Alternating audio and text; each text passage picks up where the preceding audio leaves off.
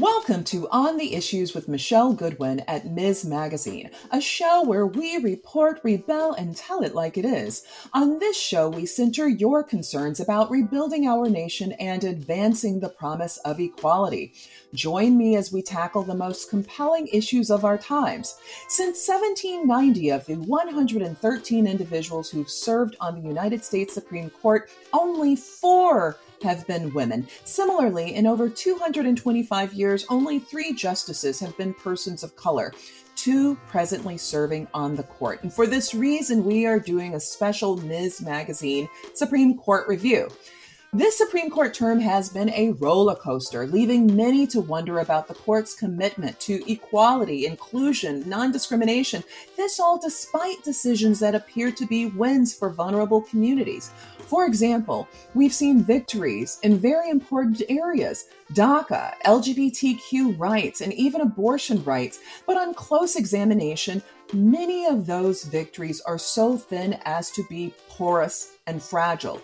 Even while it is illegal to discriminate against Americans who identify as transgender or gay in employment, the Trump administration has rolled back protections put in place during the Obama administration. And again, despite a win in June medical on abortion rights, the Trump administration has gutted reproductive health policies put in place during the Nixon administration, such as Title X, which provided reproductive health care for the poorest Americans. Many who are concerned about racial equality also view the Supreme Court as slipping in its regard for equal opportunity and the protection of due process for people of color. Joining me as we try to understand these issues and more are Bridget Amiri. She is the Deputy Director at the ACLU's Reproductive Freedom Project. Also, Dean Erwin Chemerinsky. He is the Jesse H. Chopra Distinguished Professor of Law and Dean at the University of California, Berkeley School of Law. Leah Littman is an assistant professor of law at the University of Michigan Law School and co-host of the Strict Scrutiny podcast, and also Professor Franita Tolson. She is the Vice Dean for Faculty and Academic Affairs and a member of the faculty at the University of Southern California Gould School of Law. Now, before we begin, we at Ms. Magazine also want to take a moment to acknowledge the tragic death of federal Judge Esther Salas' son, Daniel, and the shooting of her husband, Mark. Judge Salas has bravely spoken out about this tragedy in her family. We all grieve with her, and we admire her bravery and courage in coming forward and speaking out about these issues. So, Erwin, I want to turn to you. Can you give us an overview of this term? I know that you argued a case before the Supreme Court. What was that case? What was at stake? And did you win? Well, let me take those questions in order. Most of all, saying what a pleasure it is to be with you and Leah and Franita. It was a term unlike any other. The court decided only 53 cases with signed opinions after briefing oral argument. It's the fewest number since 1862. The court had telephonic arguments for the first time. The court did live audio broadcasts of its arguments for the very first time. I think it's a term that defies ideological characterization. Some media, after the term ended on July 9th, said that it was a liberal term. That's just not right. There were 14 5-4 decisions. In 10 of the 14, the majority was Roberts, Thomas, Alito, Gorsuch, and Kavanaugh. There were only 2 cases where it was Roberts, Ginsburg, Breyer, Sotomayor, and Kagan. There were some surprising liberal victories. The court saying that President Trump could not rescind DACA. The court saying that Title VII protects gays and lesbians, transgender individuals from employment discrimination. The court striking down the Louisiana abortion law. But there were also many cases where the conservative position prevailed. There were 3 cases about religious freedom where the conservative position triumphed. There were important separation of powers cases where the conservative position prevailed. In answer to your last question, the case I argued was Comcast versus National Association of African-Owned Media and involved a civil rights statute, 42 United States Code, Section 1981, that prohibits race discrimination in contracting. Alas, I lost by the close margin of 9-0. I think it's a real setback for civil rights. Justice Gorsuch wrote the opinion and said that in order to have a claim under Section 1981, it has to be alleged and ultimately proven that race was the but-for cause of the denial of contract. It's not enough to show that race was a motivating factor. And even worse, he said that all civil rights statutes should be interpreted this way unless a law expressly provides otherwise. And so at a time when our country is finally focusing much more on race and anti-Blackness, the one race case of the court was very much a loss for civil rights. So, Erwin, I want to take that just a bit further because many are suggesting that race is a losing cause before the Supreme Court. What's your message to people who are really disenchanted with how federal courts are addressing race? I think there's every reason to be fearful of what the Roberts Court will do with regard to race. In 2007, in Parents Involved in Community Schools for Seattle School District Number 1, Chief Justice Roberts wrote an opinion that was vehemently against any form of affirmative action. There's no reason to believe he softened that position.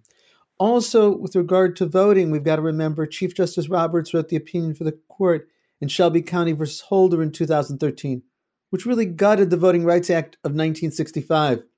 I think when you look at the 5 conservative justices on the current court, Roberts, Thomas, Alito, Gorsuch, and Kavanaugh, you see a court that's going to be, I think, very hostile to civil rights claims and certainly very hostile to affirmative action.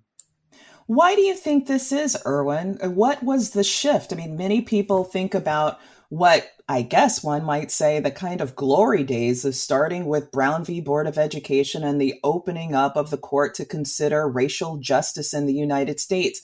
What's behind this shift that we now see this rollback? The composition of the court. We have 5 very conservative justices. I realize that Chief Justice Roberts isn't as conservative as Thomas, Alito, Gorsuch, and Kavanaugh, but I think on racial issues, he is. And this is the result of the presidential elections, that these are the justices who were put there by Republican presidents to be very conservative. And they're exactly that, including on racial issues. Well, with that, I want to pivot to Franita because you mentioned elections, a presidential election. And so, Franita, I'm wondering how you see this term, particularly the voting rights decisions that have come out post-COVID. Can you tell us a bit about that? Because I think it connects with the message that we're hearing from Erwin. Yes, I agree that it does. So, if anything, the Supreme Court's decisions, especially since a lot of states had to shelter in place, and even though there were primaries, they had upcoming primaries. If you look at a lot of the court decisions that came out after the shelter in place orders, the court has not been friendly to voting rights at all. And it's really interesting to me, especially when you put it in broader context. So this term, the court issued an opinion on the faithless elector case, Chiafalo versus Washington. And in that case, it was a decision to allow states to penalize electors who did not vote in accordance with the popular vote. They could either fine them or remove them. And one interesting thing about that opinion is it seems to be very voter friendly in a sense, right? Kagan authored the opinion, and she basically views electors as intermediaries between the people and the presidency, right? So to some extent, the electors don't have independent judgment. They should reflect the will of the people.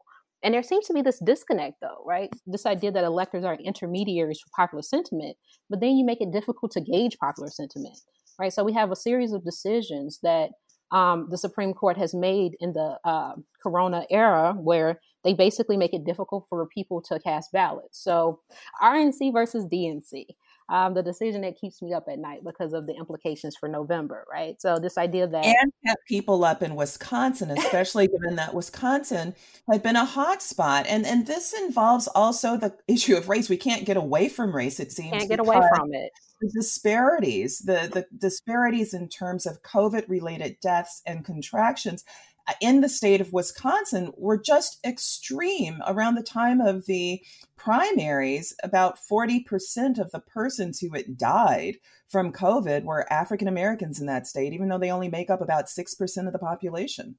Yeah, so the numbers in terms of the racial disparities are really horrendous. And it's compounded by the fact that a lot of Wisconsin voters had to wake up on election day and go stand in line.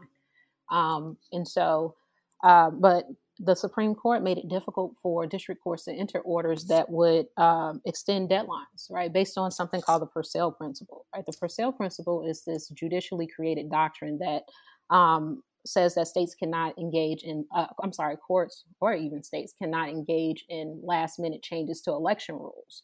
And so applying that principle in RNC versus DNC, the court said that the district court could not extend the ballot receipt deadline.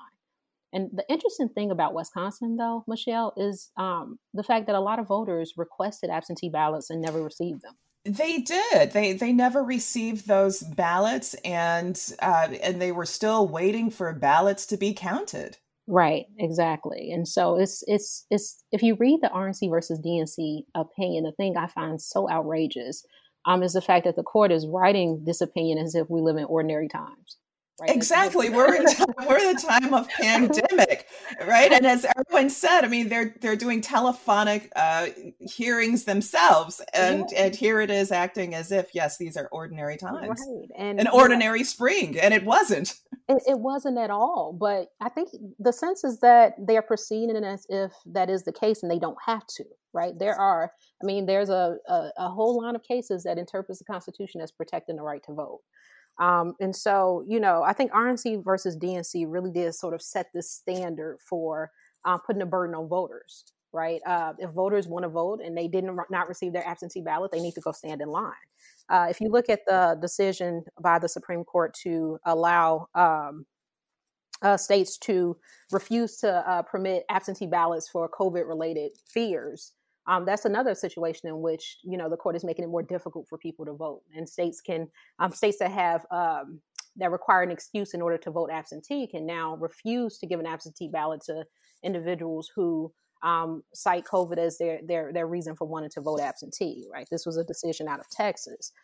We had another decision out of Alabama. Right. This sense of there's just a general sense that the court, especially on the issue of voting rights, has just not been friendly to the rights of the voters. Well, for a very long time, right? I can't help but think of the image of Fannie Lou Hamer, and to hear her describing to the Democratic National Convention just the horrors that she went through with attempting to vote in Mississippi, and she and other Black women being taken in state trooper, patrol cars to jails that were full of men, and then the women being beaten because all they wanted to do was vote. And she closes off saying, all of this because we don't want to be second-class citizens, and all of this because we want to vote. And in her case, being beaten on the head with a baton and on her body and so forth. I mean, it's just really horrific what this legacy represents. And I'm going to turn back to you on these questions because they do have a legacy. And I think it's very important that our listeners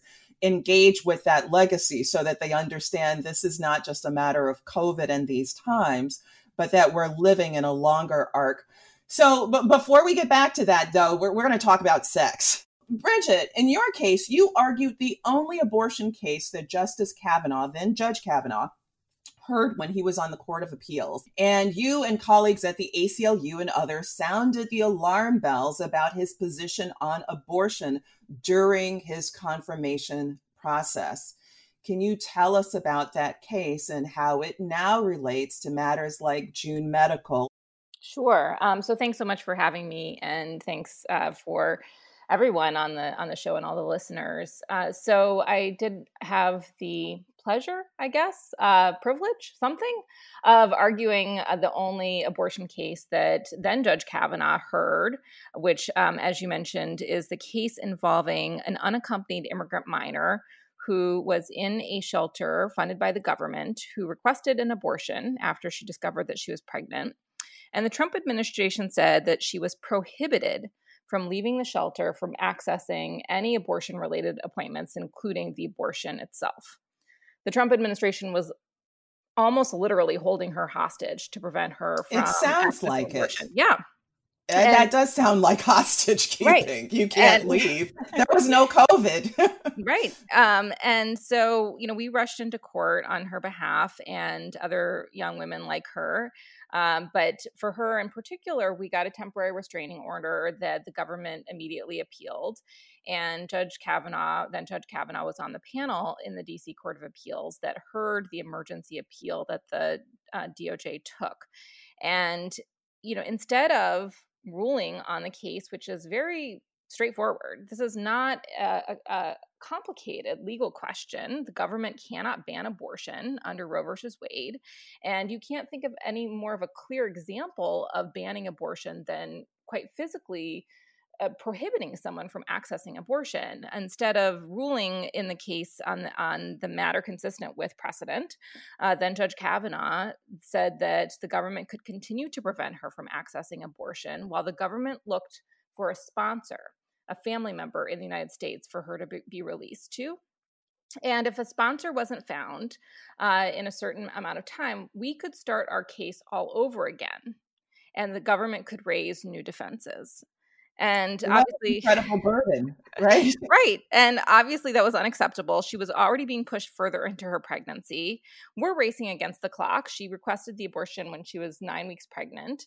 And we are racing against the clock because Texas bans abortion where she was staying. Texas bans abortions at 20 weeks in pregnancy. We're already about 14 weeks at this point in her pregnancy. And we said, obviously, Judge Kavanaugh's decision is unacceptable. And so we asked for en banc review, and the full Court of Appeals reversed his decision. And she was allowed to get the abortion. But look at the amount of work that you had to do, and you had the strength of a powerful national organization with you, a flank of attorneys. But it's that which it took in this case for this teenage girl in order to be able to exercise the constitutional right that's outlined for terminating a pregnancy. Yeah, absolutely right. And that the government, the Trump administration and the Department of Justice and the Solicitor General all fought us tooth and nail on this really fundamental principle that the government can't ban abortion for anyone. And so we did sound the alarm bells, as you say, when Kavanaugh was being considered to replace Justice Kennedy. And we said, he may say at his confirmation hearing that he's going to follow precedent and he considers Roe versus Wade precedent. But if he does, then why didn't he just apply Roe versus Wade in our case, which was such a straightforward case? And so now, as you mentioned, you see his dissent in June Medical versus Russo, and where he says basically that he would send this back down to the lower courts instead of siding with the majority, including Chief Justice Roberts, that said that this decision was made about admitting privileges laws for abortion providers 4 years prior in Whole. And tell us about that. Exactly, because this is like a repeat. In many ways, thinking about June Medical reminds me of a state contesting Brown v. Board of Education. It'd be like Louisiana saying, a year after Brown, oh, that only applies in Topeka, Kansas. It doesn't apply in Louisiana. I mean, it seemed to me that could be the kind of comparison that we had with June Medical. Right, absolutely. And it's really disturbing because the other side, the anti-abortion forces, are trying to push cases to the Supreme Court in the hopes that the calculus has changed because Donald Trump has vowed to appoint Supreme Court justices that would overturn Roe versus Wade. So they are seeing an opening. So the state of Louisiana pushed this case to the Supreme Court. And obviously, the Fifth Circuit let them because the Fifth Circuit found that there were reasons to allow the Louisiana law to go into effect that were ostensibly distinguishable from the Texas law that was struck down in Whole Woman's Health versus Hellerstedt. But obviously, that's poppycock. And it's concerning as to what would have happened had Chief Justice Roberts not sided with the majority. But Kavanaugh's dissent in June Medical gives us a hint, where he is on these issues. Yeah. We're going to come back to think about what does Chief Justice Roberts' involvement in this case, siding with the liberals on the court, what that represents. Are some people overreading it, or are we understanding it in just the right way? So thank you for giving us that bit of an intro in terms of talking about sex and what that meant in this term. Everybody has flagged so far the Trump administration. And so, Leah, I want to turn to you, and then we're all going to get into it all together in terms of the presidential immunity case, the Vance v. Mazars case. Tell us about this case and also give us some insight about where you see, what you see is coming next. Absolutely. So Trump versus Vance involved a New York grand jury subpoena to the financial accounting firm that housed the president's financial records. Under prior precedent, it seemed like that subpoena was surely valid. After all, presidents can be sued in civil litigation. That was the case of Clinton versus Jones. You can also issue grand jury subpoenas in federal court directed to the president, even for official papers. That's United States versus Nixon.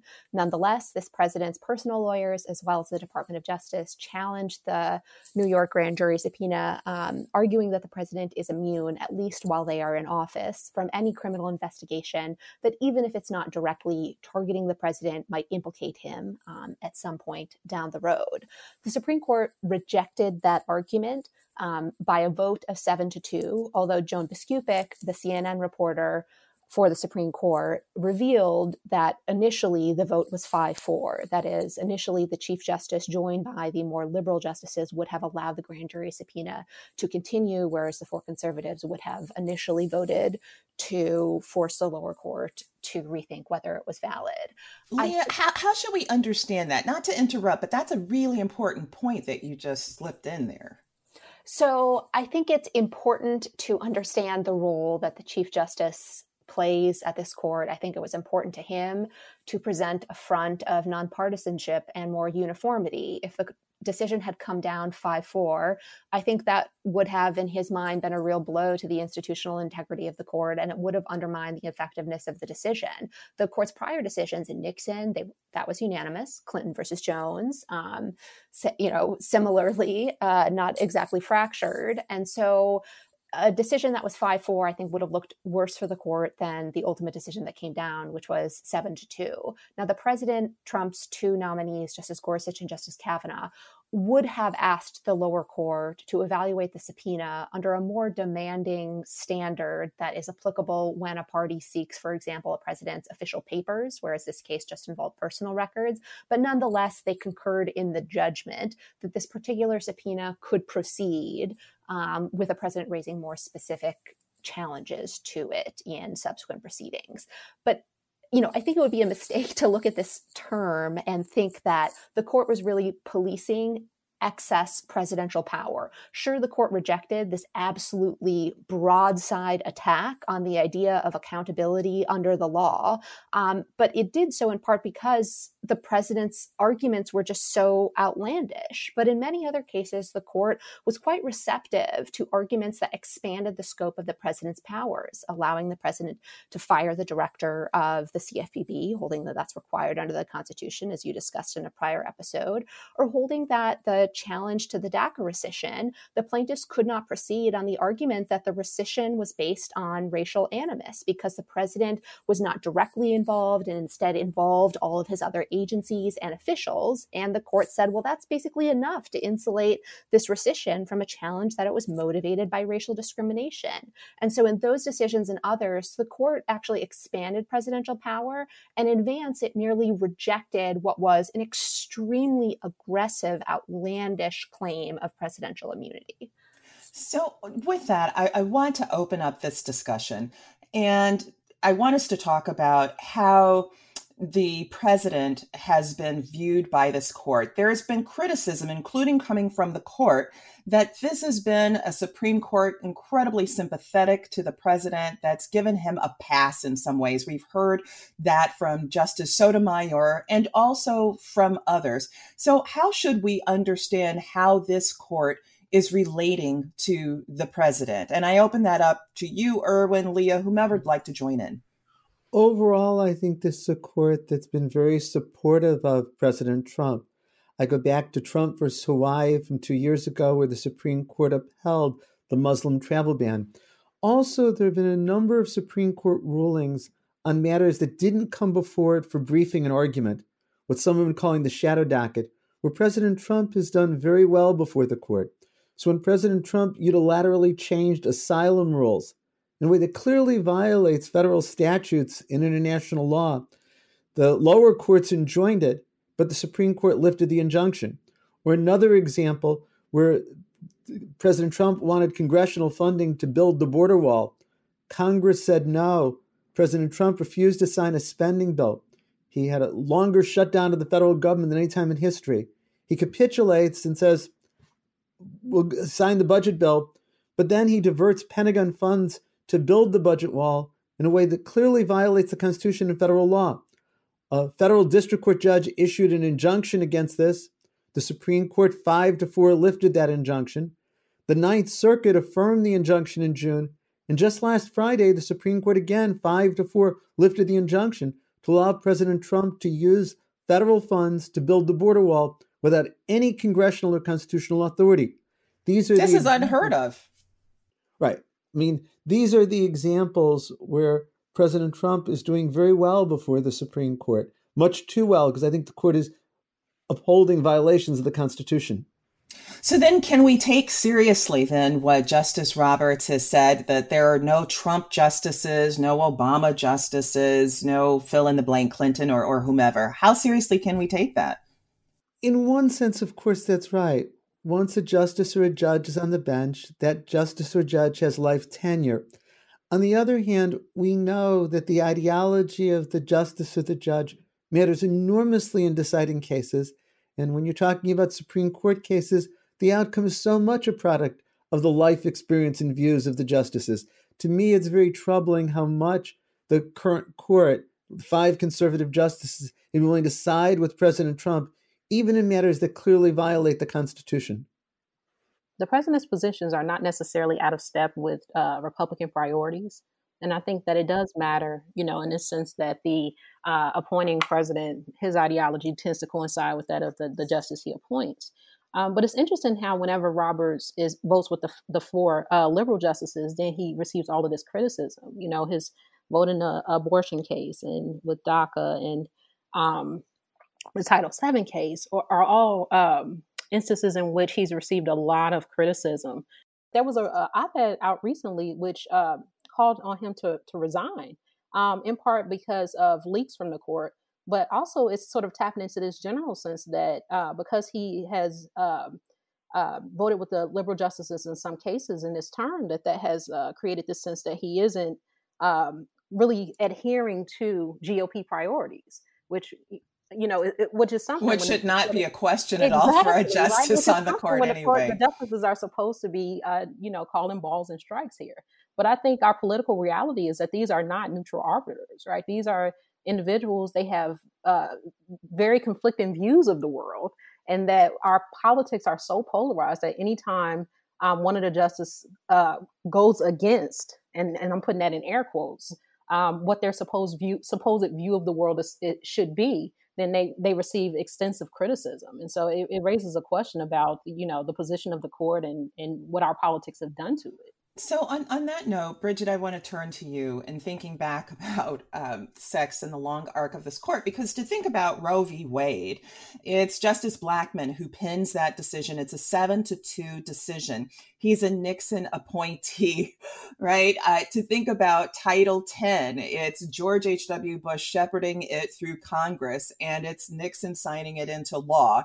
It's Nixon being interviewed then by the leading papers in the country and saying, this is just plain old common sense, making sure that the most vulnerable Americans have access to reproductive health care. And so now as we, pivot forward and we look at June Medical and we look at the span of TRAP laws across the country, what is really the future of abortion rights and contraceptive rights in our country, given the makeup of this court?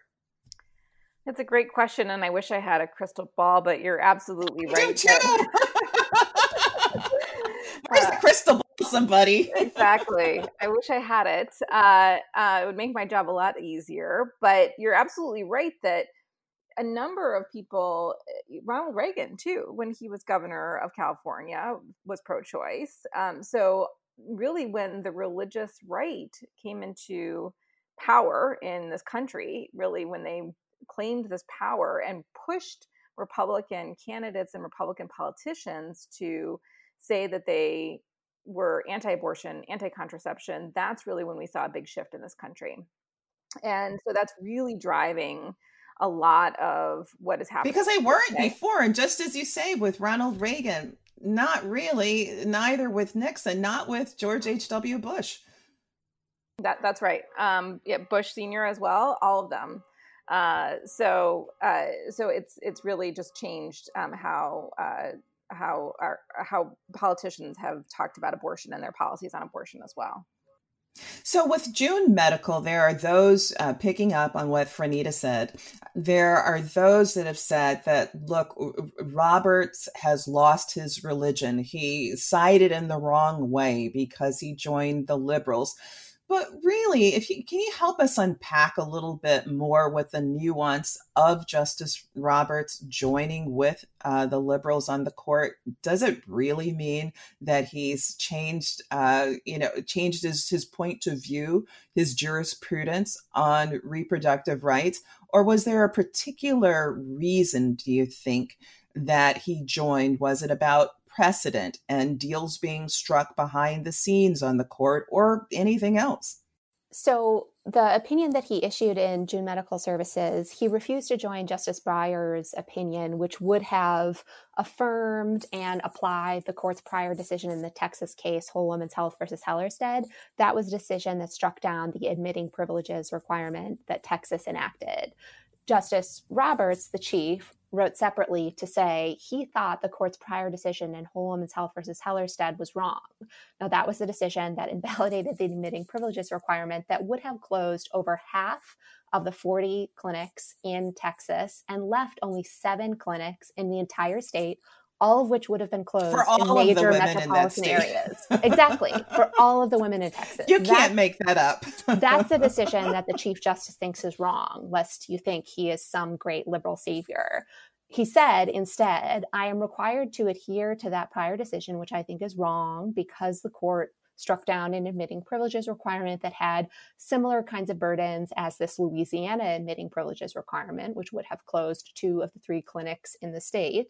Well, I will agree that this particular law is invalid. But I refuse to apply the legal test that the court adopted in Whole Woman's Health versus Hellerstedt, which is more protective of abortion rights than the legal standard I would like. Instead, what he said is, I will not inquire into whether a state law advances a valid purpose. Instead, I will allow legislators to pass laws that they merely have reason to think might have a legitimate purpose. They don't have to back it up with any evidence. They don't have to back it up with science. Instead, they can just say, yeah, we think this might be good for women's health. And then I will only focus on the burden that the law imposes. That is the same standard that proponents of restricting abortion have been advocating for the last several years. And that is the standard that the chief adopted and indicated he would apply in future cases. So in many ways, then that was like a kind of temporary win in some ways for those who support abortion rights. But really what he does in that case is to open the door for the enactment of more trap laws, more laws just like the one that was struck down in Whole Woman's Health. I think that's exactly right. Yeah, go ahead, Erwin. You asked what explains John Roberts' ruling in the June Medical Service case. My own explanation is it's about respect for the Supreme Court. The Supreme Court 4 years ago declared unconstitutional the Texas law. Louisiana simply copied verbatim the Texas law, and the Fifth Circuit nonetheless upheld the Louisiana law. And I think what John Roberts was trying to say is, lower courts, you have to follow Supreme Court precedent. As Leah rightly pointed out, there's a tremendous inconsistency in John Roberts' opinion in June Medical Services. On the one hand, he's professing the importance of precedent stare decisis, and on the other, he's ignoring stare decisis and the precedent that Justice Breyer said there in terms of the test. Michelle, I think the overall answer to your question in terms of the future of abortion rights is at this point, with these 9 justices, It all comes down to John Roberts. I think there are 4 justices, Thomas, Alito, Gorsuch, and Kavanaugh, who will vote to overrule Roe versus Wade. Will John Roberts be willing to go that far? The most optimistic reading of his opinion in June Medical Services is that he cares enough about precedent that he wouldn't vote to overrule Roe and Casey. On the other hand, the test that he articulates, as Bridget and Leah point out, is so deferential to the government, I think it will mean that most of these other trap laws will get upheld by the court 5-4. It's just here, he wasn't going to uphold the Fifth Circuit decision that so disobeyed a Supreme Court recent ruling. So in part, what you're also saying then too, Erwin, is that perhaps what helps to explain Chief Justice John Roberts in this term is thinking about the legitimacy of the court. I think John Roberts is tremendously concerned about the legitimacy of the court. Joan Piskubic, who covers the Supreme Court for CNN, did a biography of John Roberts a year ago, and I think that was a central theme. But keep in mind that Roberts has been a conservative his whole life. He's been a conservative justice since coming on the court in 2005. And so we shouldn't take a vote in June Medical Services or a vote with regard to Title VII as indicating he's other than overall a conservative justice. Mm-hmm, mm-hmm. Now, what about the Bostock case? So this is a case where many are saying this is a very clear victory, that never before had transgender rights received such deference from the court. Bridget, can you tell us a bit about this case? Because this was in part an ACLU victory too.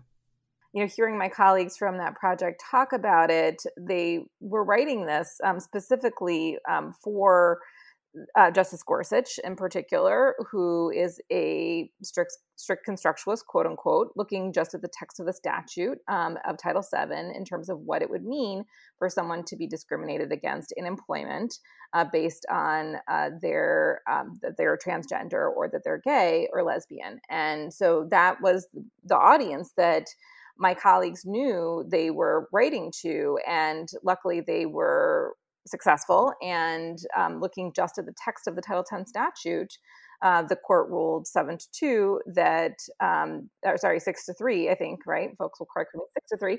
That I was hoping 7-2, 6-3. That under Title VII, we can always hope. I know. That under Title VII, that employers can't discriminate against people because they are transgender or because they're gay or lesbian. So, Leah, what does this case represent? I think it's an important victory for LGBT workers. It confirms that employers can no longer fire employees simply because of their sexual orientation or gender identity. But I also think it's important to note that the decision has real limitations and could be substantially restricted in the future. Specifically, Justice Gorsuch, who wrote the opinion, said that he was not deciding whether employers who have religious objections to LGBT equality or workplace non-discrimination protections, he was not deciding whether those employers were also subject to Title VII's prohibition on discrimination. And in fact, the court's subsequently decided cases on religious liberty suggests that Justice Gorsuch, along with the conservative justices, will conclude that either the Religious Freedom Restoration Act, a federal statute that limits the ability of other federal statutes to substantially burden religions, or the First Amendment's religion clauses will prohibit Title VII from being applied to employers who have religious objections to workplace equality protections. And so while the decision in Bostock is an important victory for LGBT equality, it is important not to overstate how significant it might be, particularly in the hands of this court. It seems that that's a real theme of this particular term. And so I want us to pivot just a bit from the cases themselves to dig a little bit underneath and to talk about precedent and textualism and also the composition of the court. Can you give us a sense of what it is that you were thinking about at the time during the Obama administration when you suggested that perhaps Justice Ruth Bader Ginsburg and maybe Breyer should be thinking about retirement? In March of 2014, I wrote an op-ed in the LA Times encouraging Justice Ginsburg to retire at the end of the term. I said it was apparent that the Republicans were likely to gain control of the Senate in November 2014. And who knew what was going to happen in 2016 in the presidential election. Who knew? That was an understatement. And I said the only way she could be sure that somebody with her values and views replaced her would be to leave then, because there was a Democratic president and a Democratic Senate. I had no idea the reaction that I would get, including from Justice Ginsburg, who gave many interviews saying, some such as William Chemerinsky think I should retire and I'm not going anywhere. And hate mail would be a generous way of describing it. People who would usually have agreed with me strongly differed. It was a gamble on her part. And if she makes it to the end of the Trump presidency, it was a good gamble. If President Trump gets to replace her, then we could think about it. Now, the only thing that I can say is I, like everyone, just wish for her good health and for staying on the court for a long period of time.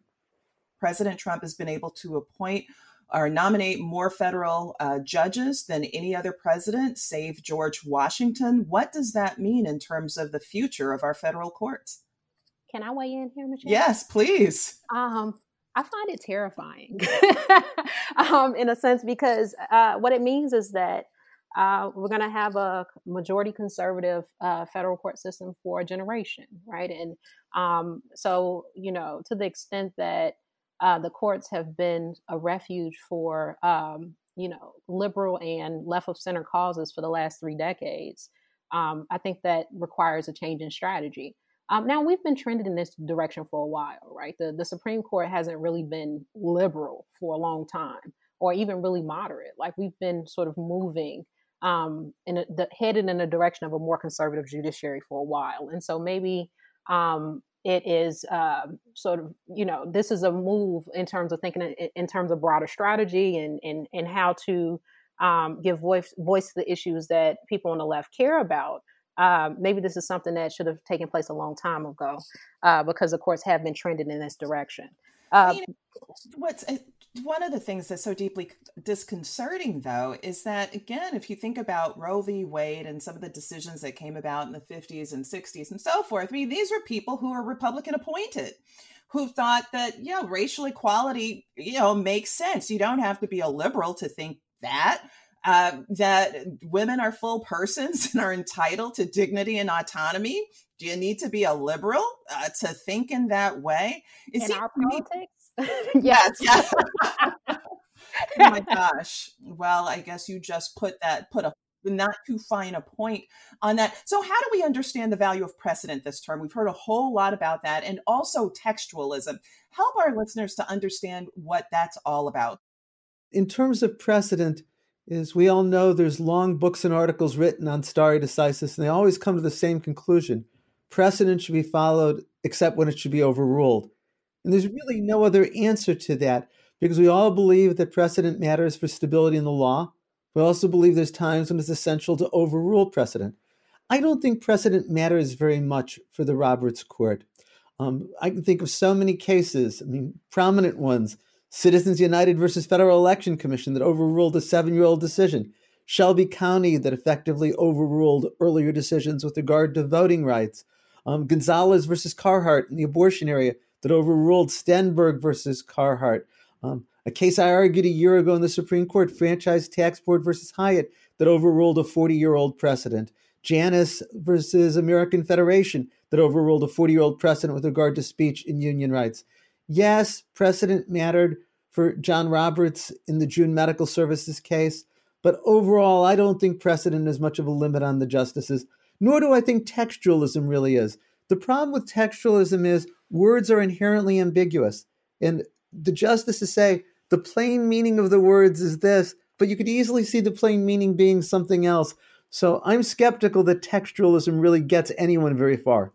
And in fact, to dig just a little bit deeper for our listening audience, Leah, tell us what exactly does textualism mean or imply? Sure. So textualism is the idea that courts should be interpreting statutes according to the words they actually use, the words that are enacted into the laws, not based on what Congress or another legislature's purpose was in enacting the statutes. So that's the philosophy of textualism. But as Erwin was noting, there's a lot of ambiguity in applying textualism. What specific word or phrase do you look at? How do you compare and contrast one provision to another? And also a lot of textualists do look at things like context. What was on Congress's minds when they were enacting a statute? What was the common usage of a phrase? And so that methodology gives decision makers a lot of discretion, just like most other methodologies do. And a great example of that is Bostock.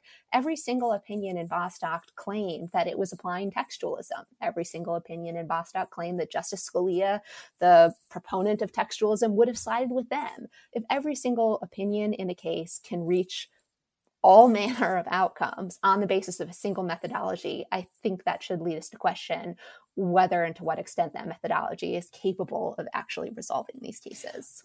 Yeah, I mean, it would lead some to think that perhaps it's all outcome determinative, right? And just slap textualism on it for a certain level of legitimacy, appealing to a particular cohort. But in the end, as you say, it turns out that it's varying. And we see that in one case in Bostock. So many different opinions and all claiming to be grounded in textualism. And I think if I can jump in, this is Bridget. All of this conversation is making me feel like we need to say explicitly that the courts are not going to save us. The extent that people think that long-lasting social change and progressive change is going to happen through the court system, that's just not going to happen. The only thing that is going to make a difference in terms of social change is sustained social movements and enacting laws, and it's the people in the streets who are fighting for justice and changing people's attitudes and minds. They're all tools in the toolbox, but this idea that we can solely rely on the courts to protect our rights and to further civil liberties is mistaken, and we can't get complacent about the other ways in which are equally, if not more important, to make and sustain change. Well, with that, it brings to mind any number of issues, but one that I want us to turn to is to think about the weaponizing of the First Amendment. So as we think about this court and we think about some of the shifts that have taken place, certainly with regard to reproductive health care and rights, though not exclusively, we see what Justice Kagan at one point called the weaponizing of the First Amendment. Erwin, what does that mean to you, that weaponization, and what are the ways in which we've seen it? Sure. The weaponization of the First Amendment means using the First Amendment to strike down other kinds of social welfare laws and regulations. It's really trying to use the First Amendment in the way the Due Process Clause was used early in the 20th century. I'm going to give you a couple of examples.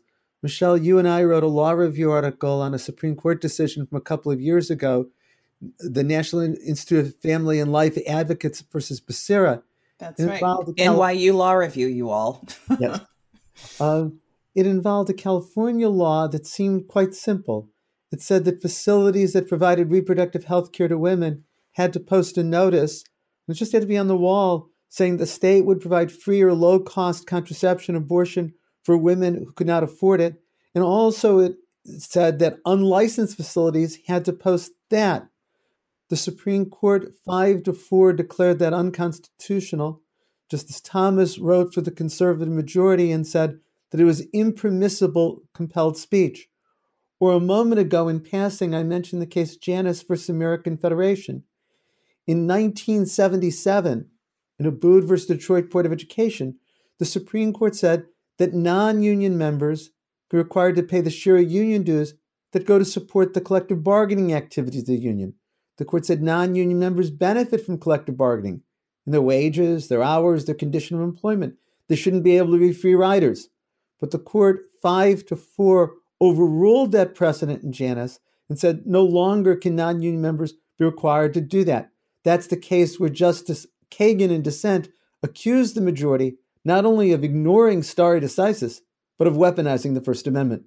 Of the 113 individuals who've served on the court, only 4 have been women. And similarly, in over 225 years, only 3 of the justices have been persons of color, 2 who are presently serving at this time. How do we end up diversifying the court And I can't help but think that that's really tough, given that with the help of Senator Mitch McConnell, that President Donald Trump has stacked the courts, and the majority of those people who've been appointed are people who are white men. Anybody want to respond to that? Well, this is Bridget. I'll also, ignite Leah on this too, because I know she's interested in this topic too. But who are the lawyers who are arguing in front of the Supreme Court? Who are in the pipelines for the types of jobs that would lead them to be appointed to the federal judiciary? And it's overwhelmingly white men. I mean, the number of women and people of color who argue at the Supreme Court is so slim, it is appalling. I think Bridget is right that the courts will not save us. But I think Erwin, Fernita, and you are right to say the courts could do a lot to hurt us. You know, it's not just the weaponization of the First Amendment. You think about a bunch of possible initiatives that a Democratic president and a Democratic Senate might do in order to make for a more inclusive, equitable world. Increase access to birth control, increase parental and family leave, use race-conscious remedies to address discrimination in voting and policing. All of those initiatives would be vulnerable to a conservative Supreme Court and conservative lower courts. That's why Mitch McConnell is, I think, the most significant politician of our time. Like, the composition of the federal courts are going to have repercussions for decades to come, even though we cannot rely on the federal courts as our saviors, either from our predicament now or predicaments in the future. We have to do more to convince progressives and Democrats to care about the courts, to focus on them, and to appoint the kind of people who are going to be serving on the courts for a long time and moving the law in directions that will make it for a more inclusive, equitable society. So with that, I want to turn to the closing of our show, and that is to think about silver linings. And you've opened up the hope for that, perhaps, Leah, by just outlining what is at stake and why Senator Mitch McConnell is so significant in these times. I think one thing that the conversation has illustrated today is the importance of a partnership between the courts, political movements, voting rights, right? So to some extent, yes, I agree that the courts won't save us. Bridget hit it on the head. And but as Leah points out, the courts can hurt us, which is why they need to be a continued focus.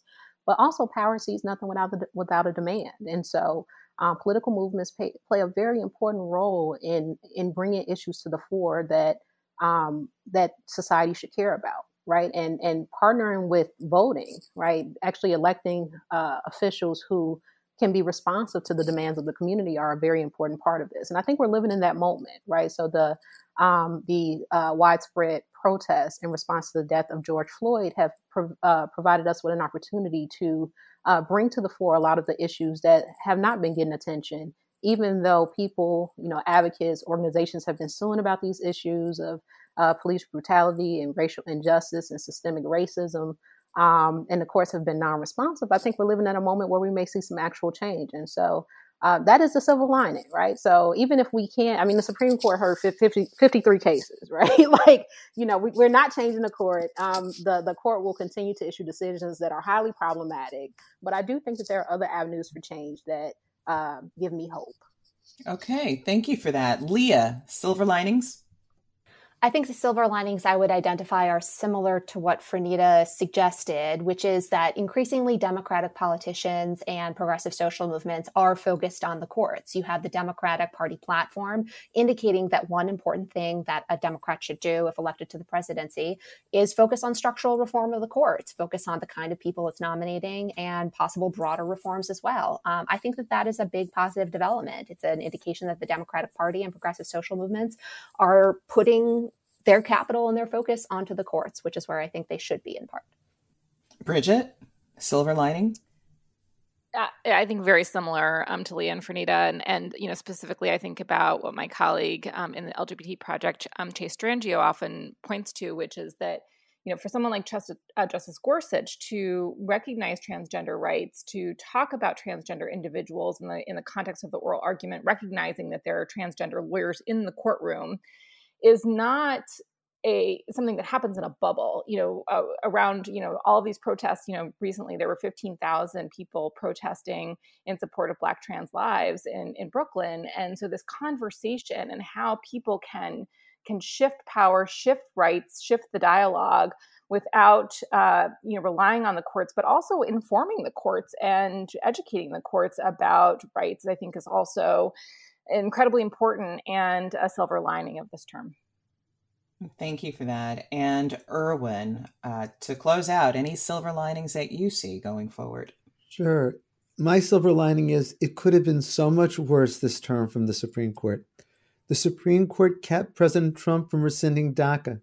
That means 700,000 individuals would be able to remain in the country and keep work permits who would otherwise face deportation. The court held that Title VII prohibits employment discrimination on the basis of sexual orientation or gender identity. Over half the states did not have state laws prohibiting such employment discrimination. Many never would. I certainly agree with Leah about concerns about how the court might create a religious exception. But let's not forget that this does provide Title VII protection that didn't exist otherwise. And I think it now means that there's over 100 other federal statutes that prohibit sex discrimination that should be seen as also prohibiting sexual orientation and gender identity discrimination. The court did strike down the Louisiana abortion law, which means women in Louisiana will have access to abortion they otherwise wouldn't. And to me, the most important silver lining is November 3rd. And I hope we can have a conversation after that and talk about what that's going to mean for the Supreme Court and the federal judiciary in the years ahead. I'm being an optimist. Absolutely. That's really important. And we actually will have several shows devoted to the election, given how important it is, not only to this issue, but also so much more. So, guests and listeners, that's it for today's episode of On the Issues with Michele Goodwin. I want to thank my guests, Professor Leah Littman, Bridget Amiri, Professor Fernita Tolson, and Dean Erwin Chemerinsky for joining us and being part of this critical and insightful conversation. And to our listeners, I thank you for tuning in. We hope that you join us again for our next episode, where we will be reporting, rebelling, and telling it like it is, with special guests, Representatives Jan Schakowsky and Barbara Lee, and tackling issues related to the Helms Amendment. It will be an episode not to miss. For more information on what we discussed today, please head to our Ms. Magazine website, msmagazine.com. And for our guests, if our listeners want to connect with you through social media, where can they find you, Leah? So I am on Twitter at Leah Littman, and you can also follow our Supreme Court Focus podcast at Strict Scrutiny _ on Twitter as well. All right. And Bridget, what about you? Where can our listeners find you on social media? Sure. I'm on Twitter, Bridget _Amiri, Amiri. First name is Brigitte. And for Fernita, where can our listeners find you on social media? I am on Twitter at Prof Tolson, PROF Tolson, TOLSON. And Erwin, on social media, I know that Berkeley has an account that keeps everything up to date for you. But Erwin, are you on social media? I'm not on social media. I'm not on Twitter or Facebook or Instagram. But if anyone needs to reach me, I am on email at echemerinsky@law.berkeley.edu. Thank you, Erwin. So if you believe, as we do, that women's voices matter, that equality for all persons cannot be delayed, and that rebuilding America, being unbought and unbossed, and reclaiming our time are important, then be sure to visit us at Apple Podcasts. Look for us at MsMagazine.com for new content and special episode updates. Rate and subscribe to On the Issues with Michele Goodwin in Apple Podcasts, Spotify, iHeartRadio, Google Podcasts, and Stitcher. Let us know what you think about our show. This has been your host, Michele Goodwin, reporting, rebelling, and telling it like it is. On the Issues with Michele Goodwin is a Ms. Magazine joint production. Kathy Spiller and Michele Goodwin are our executive producers. Our producers are Maddie Ponce and Roxy Zoll. Our research assistants are Zoe Larkin and Latiera Rashid, Rena Wakefield, and Sarah Montgomery. The creative vision behind our work includes art and design by Brandy Phipps, editing by Will Alvarez, and music by Chris J. Lee. Stephanie Wilner provides executive assistance.